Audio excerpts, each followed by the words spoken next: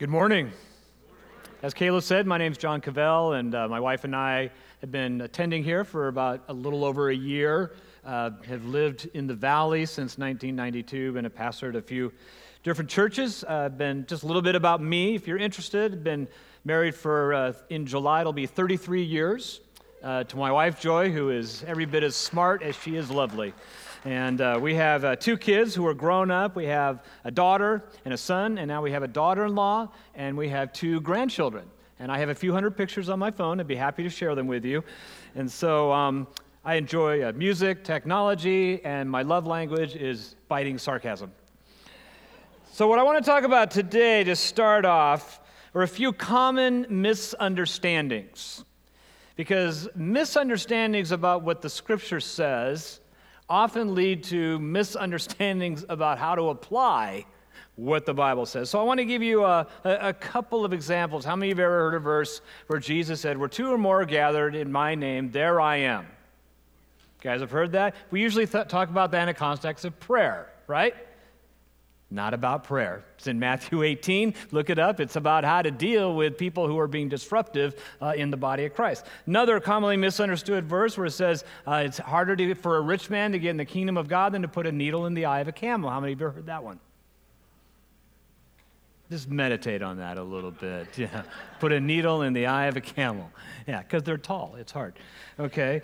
Another misunderstanding is that God will never allow more than I can handle.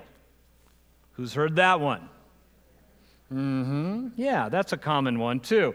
Will God allow more than I can handle? Well, what does more than I can handle mean? What does that mean? Does that mean, will God allow more heartbreak or rejection in my life? Will God allow more hardship or adversity? Will God allow more illness or affliction? You see, the problem is misunderstandings often result in misapplications or misguided assumptions and then misguided expectations. So there are some expectations that come along with misunderstandings, like it's never God's will that I'm unhappy. It's never God's will that I suffer. Because when someone we know is unhappy or suffering, let's say you're in a small group and they're sharing prayer requests and somebody says that they're unhappy, what do? We pray to get them happy. We want God to fix it. You know, I've been a pastor for quite a long time, since about 1989. And when people were going through challenging circumstances and going through hard times, then what I would do is I would come alongside. I would pray. I would support. I would try to give encouragement. And then people would often ask questions which mostly begin with the word, why? And so I spent a lot of time studying and coming up with theological answers that I felt were correct. And I would try to offer those in a sensitive, supporting way.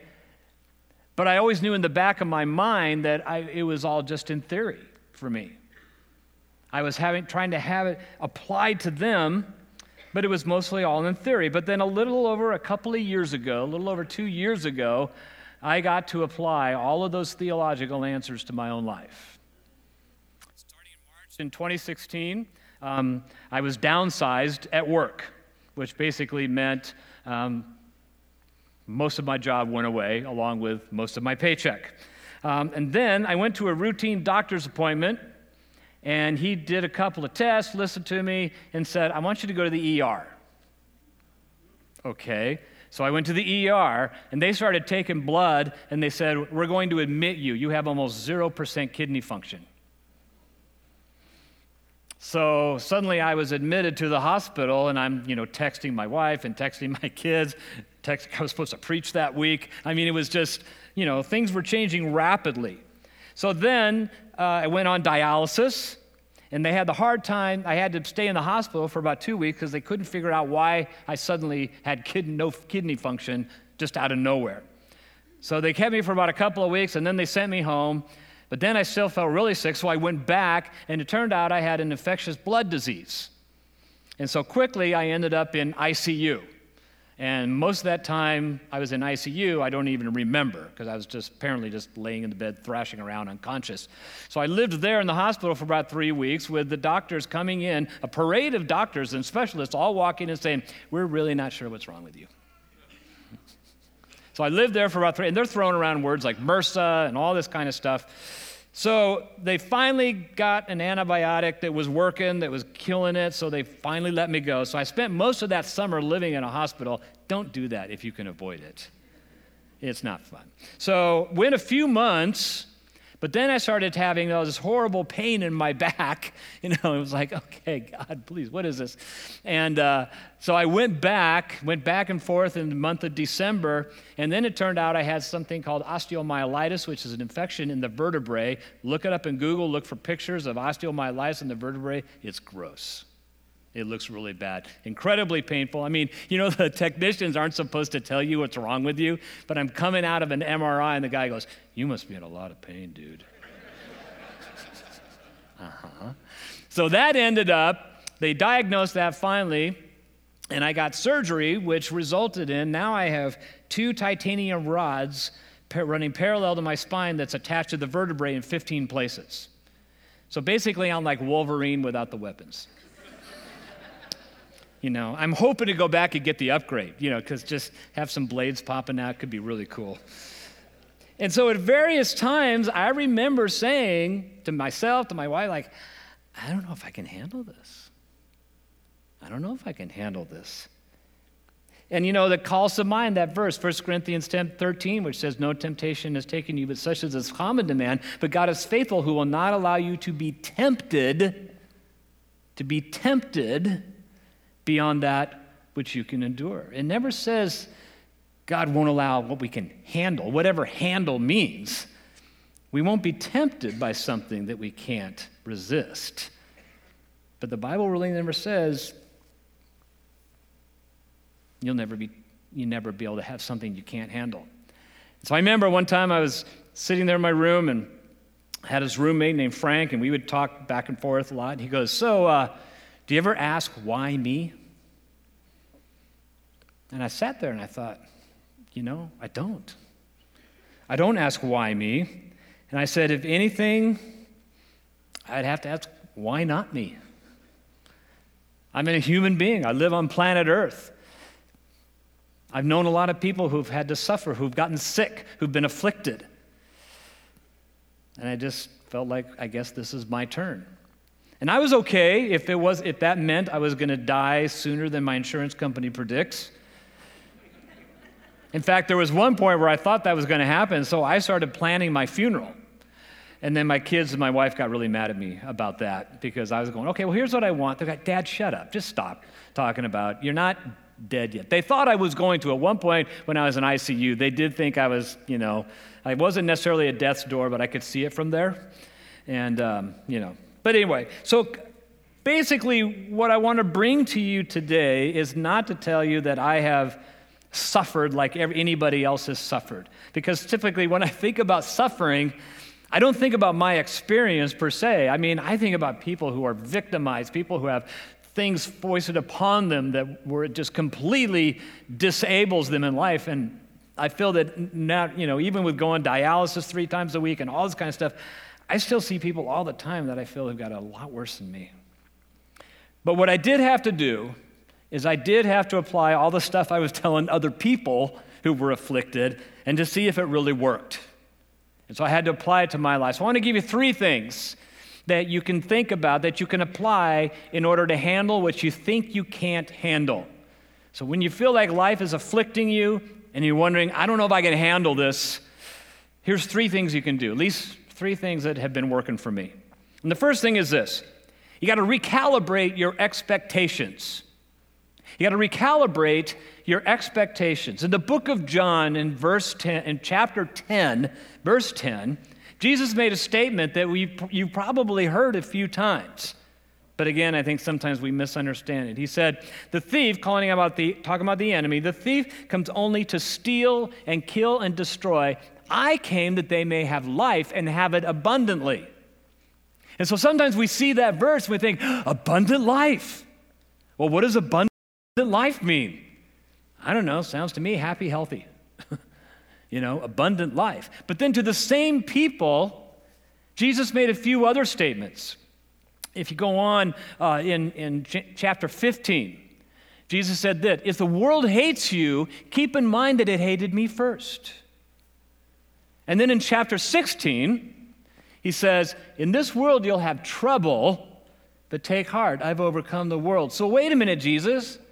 You said you want us to have an abundant life, and now you're talking about people hating us, and you're talking about us having trouble in this world. I don't think Jesus was contradicting himself. You see, that word abundant is not necessarily synonymous with just happy and everything going your way. It's deeper than that. It's being able to have an abundant life when people may disrespect you, hate you, reject you, disregard you because of your faith in Christ. An abundant life can happen even in a world where there is trouble, in a world where being human means you might get sick. You might have pain. But you can still have this abundant life because it's not just about being happy and healthy.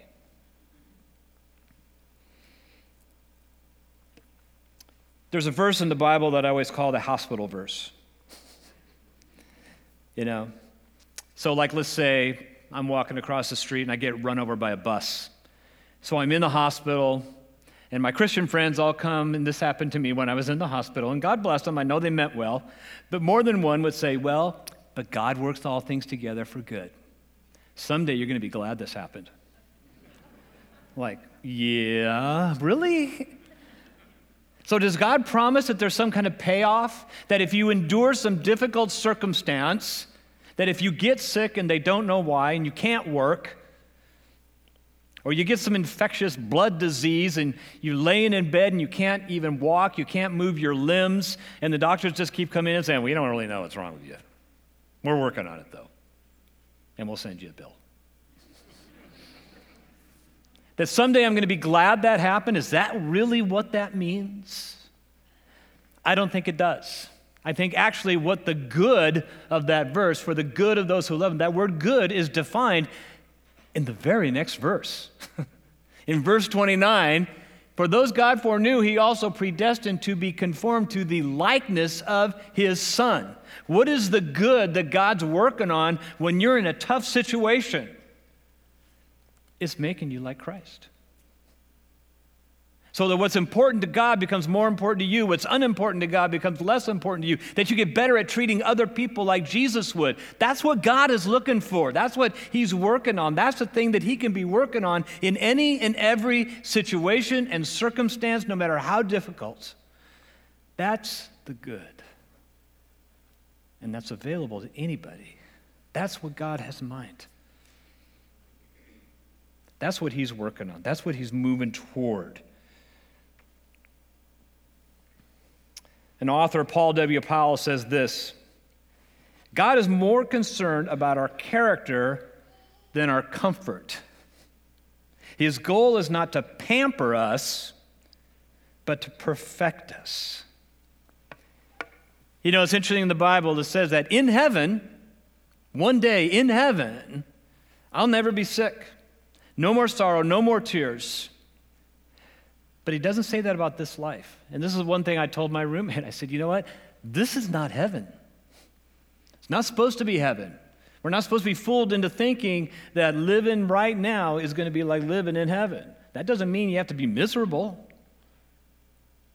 But sometimes we have to recalibrate our expectations of what we expect God is doing and what he's going to do. And so that's one of the first ways, how to handle what you think you can't handle, recalibrate your expectations. The second thing is this: stop asking God for help that he's already given to you. Stop asking God for help that he's already given to you. This principle completely transformed how I pray. In Ephesians chapter 1, verse 3, it says this: Blessed be the God and Father of our Lord Jesus Christ, who has blessed us with a few spiritual blessings in the heavenly places. Oops. Who has blessed us with quite a few spiritual blessings in the heavenly, no, blessed us with most spiritual blessings in the heavenly place. No, what is the word there? Okay, thank you for that enthusiasm. Glad you're with me there, hanging in there. I'm just bearing my soul. Every. Let's try it one more time. How many? Every. You know, it's funny when we read the Bible, and sometimes we think, well, what does that word really mean in Greek? Every is a very difficult to translate word. It means every. All means all, and that's all it means. Basically, yeah, God the Father, who has, Lord Jesus Christ, who has blessed us with every spiritual blessing in the heavenly places. And so in the morning when I go, oh, God, help me to be more kind to people, God's going, I already did. I blessed you with every spiritual blessing in the heavenly places. Well, God, help me to be more loving to people. I did. Every spiritual blessing in the heavenly places. Like, okay, but God, help me to be more forgiving. And the guy's going, I did. Every spiritual blessing in the heavenly places is yours in Christ. We spend all this time asking God to help us do things He's already helped us to do. And so I had to change how I pray. Instead of saying, God, please help me to be more loving, joyful, peaceful, patient, kind, I had to change it to say, God, thank you for giving me every spiritual blessing in the heavenly places in order so that I can be loving, joyful, peaceful, patient, and kind. I don't need God to help me. He already did. I just need to do it. I just need to believe what the Bible says, that God's given me every spiritual blessing in the heavenly places in Christ, and start being what He's already helped me to be. Now I can't blame God because I wasn't loving, joyful, peaceful, patient, and kind. I can't go, well, I asked God to help me and He didn't, so that's why I'm a jerk. You can blame Him. And God's going, nah, I ain't taking that. That's on you. So replace help me to be, fill in the blank, with thank you that you give me every spiritual blessing in the heavenly places to enable me to be everything you've asked me to be. I don't know about you, but for me, that completely changed everything in how I pray. Instead of asking God to make me something that I was basically being too lazy to be on my own, I had to thank Him for blessing me with everything I need to be everything He calls me to be. Now, I don't know if I've gotten any better at being those things. I just can't blame God for it anymore. I just have to say, look, it's all on me. There's nothing missing. I have everything I need to be spiritual. So one more thing. How to handle what you think you can't handle. You got to be honest with God. Now we know that God knows our thoughts. Psalm 139 says He knows our thoughts. He knows what we're feeling. He knows every word before we say it. But we don't always want to admit that. We don't always act like that. Because, you know, the thing about being a Christian, whatever that means to you, but I always say that you have to learn how to speak Christianese. You know, like when you come into church and somebody says, how's it going? First of all, you got to realize when somebody says, how's it going, they don't mean how's it going. They just mean hi. I used to have this one friend, Rich. He'd say, hey, Rich, how's it going? And he'd actually start telling you. You know, you stand there and go, whoa, dude, I just said, how's it going? I didn't really want to know. But when in church, you know, somebody says, how's it going? And somebody says, well, God must think I'm really strong. Because what does that mean? That means my life sucks. God's really testing me right now. I'm in a real opportunity for growth season. It's like whenever people say like that, so I'm going, so basically your life sucks right now. Is that what you're saying? Is that what you're telling me? But see, we don't want to be like that, you know, and so if you really want to know if people are really asking you how's it going, you always got to wait for that, you know, when they go, hey, how's it going? And they kind of cock their head and they go, really? You know, how's it going? Really? Well, then now you can unload on them because they asked for it. And then you could tell them how God's really testing you, and God must think you're really strong, and you're really into growth time, which basically means right now I hate my life. I remember one time, when I used to get up really early on Sunday mornings, my daughter was really little, and she wanted to go with me. She just really wanted to get up early and go with me to church. Okay, all right. But it's Saturday night. She was up too late. I'm putting her to bed, and it's way too late. And I said, honey, I'm not going to be able to get you up tomorrow and take you. So she just explodes, crying. And I said, oh, why not? And I said, you know what? We're going to bed too late. We'll do it next time. And I remember sitting there. She's crying. She's mad. She's upset. And I'm looking at her, and I know why she's upset. I disappointed her. Now, she's not going to get up early. She won't get enough sleep. But I know as her dad that she's upset, and it's because of me. But it's okay. She'll get over it. And the thing is, when we're going through a hard time, when you're unhappy, when you're troubled, when it's difficult, God knows that. And the sooner you get honest with God when you're praying, the better your conversations with God are going to be. If you're just praying the way you think God wants to hear you pray, and you're just saying kind of real churchy sounding verbiage that you think God really wants, then you're missing out on an opportunity to connect with God in a special and deeper way. King David, who wrote many of the Psalms in the book of Psalms, was pretty good at being honest with God. And in Psalm 13 is a prayer of his that God included in his word, okay? Doesn't make God sound all that great, at least in the beginning. So I want to put it up here and show it to you. This is just the first part of the psalm. He says, how long, O Lord, will you forget me? Forever? How long will you hide your face from me? How long must I wrestle with my thoughts and every day have sorrow in my heart? How long will my enemy triumph over me? Does David sound frustrated? It's kind of the whole, God, where are you? Things are not going the way they're supposed to go. How long is this going to go on? Why am I out here on my own? Where you said you would be here with me. Now, what's cool is you go further down into the psalm, and it's almost like God kind of just said, all right, are you done? Because then he comes around, it's like, all right, I know you're sovereign. I know you'll always be with me, and yada, yada, yada. But it was just, here is this brutal honesty that God included in his word as a guide for us. Here's an example of how to pray where God's saying, look, when you're frustrated with me, when you feel like I've let you down, I'm talking about God, when you feel like God has let you down, get it out. Say it. Because probably, when you don't say it, in the back of your mind, you're kind of thinking, I know God really doesn't let me down, but it sure feels like it.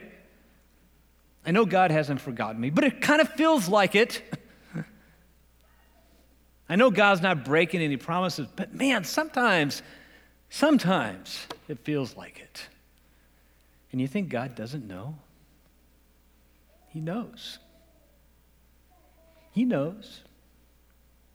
I had to admit, all right, God, I don't like living in a hospital. I don't like suddenly, I used to be able to walk, I used to be pretty active physically, and now I can't even get up out of the stupid hospital bed. I can't even move my arms most of the time. I can't reach anything. I have all these doctors coming in and telling me they don't know what's wrong with me, but whatever it is, it's really serious.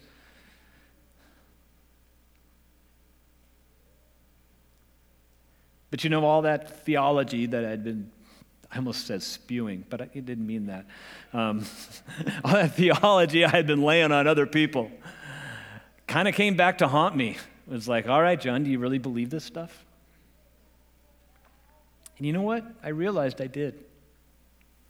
I really did believe all that stuff that I was saying. I really did believe that this isn't heaven, and that while I had never had to experience a lot of affliction in life, there was no reason for me not to have experienced it. And it's kind of a cold reality that being a human being means we are susceptible to things. And I tell you, again, as bad as I ever had it, however bad I did, a lot of people think I had it worse than I feel like I did, but I go to a dialysis center 3 times a week and I see people there that, oh my gosh, they're in worse shape than I am. And I feel bad for them. There's a guy in the chair next to me, Mark, that, man, I'm wondering if I'm going to see him next time, every time.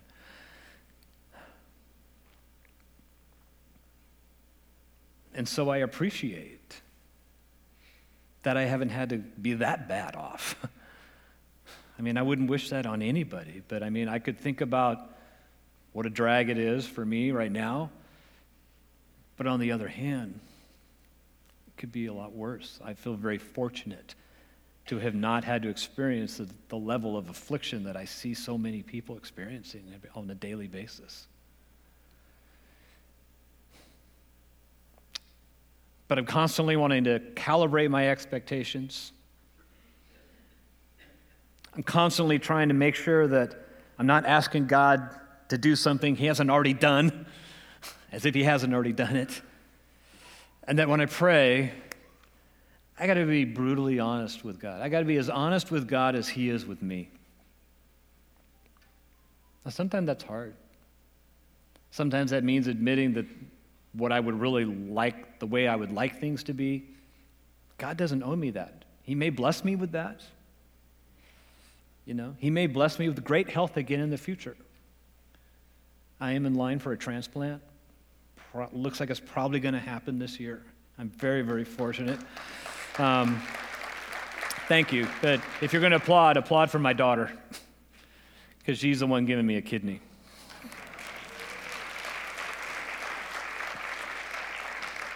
Yeah, somebody asked me about that, and I said, well, it is good to raise kids so that they give you spare parts. Like, just grow your own,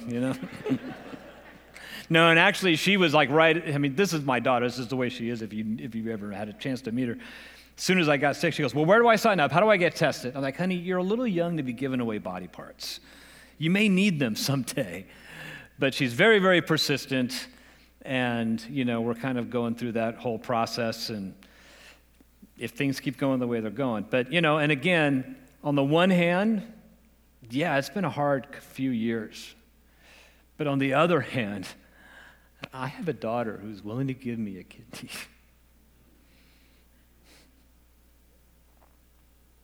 And that's all on God,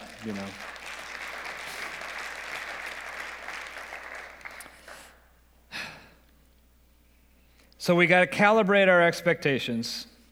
Got to stop asking God for help He's already given to you. And when you pray, be honest with God. If you're not going to be honest with any other person in your world, be honest with God. He already knows. He already knows. And He knows that if you're frustrated and you feel like blaming Him, He already knows that. He knows that however He is orchestrating your life is not fun. He knows that. And He's willing to shoulder that. He's willing to take the blame, as it were. So just be honest with Him.